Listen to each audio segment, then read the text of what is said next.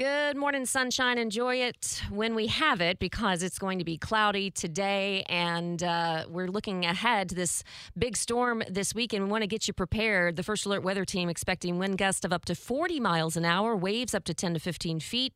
St. Johns County saying it's going to be prepared for any sort of beach erosion and action out there. We have Logan MacDonald with Action News Jax joining us, and there's already been a lot of work done, as we know, to prepare for this kind of thing along our coast.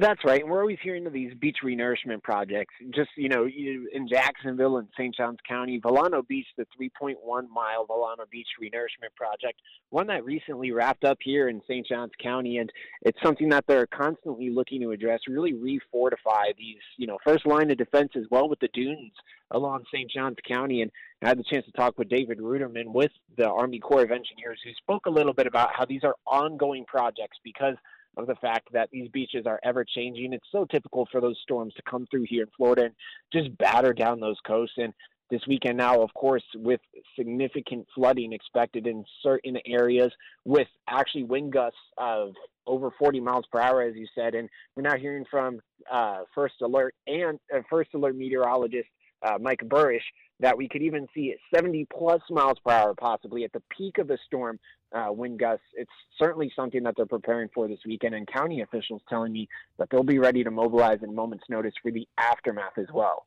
Yeah, I'm out at Atlantic Beach, and we had some pretty gusty winds last night. Had to bring all the patio furniture in. What's it looking like at Jacksonville Beach? Yeah, right now I'll tell you, it's making it cold out here on the coast as that wind is kind of coming in. It wouldn't be that chilly if it was just, a regular morning. We're in the 60s right now, but it's pretty chilly. I kind of wish I wore my winter jacket. But as for, the waves and everything, they're a little bit active this morning, some foam out on the seashore, but ultimately a little bit calm, quite literally the calm before the storm here at the beaches. Everything is just kind of brewing ahead of this weekend storm.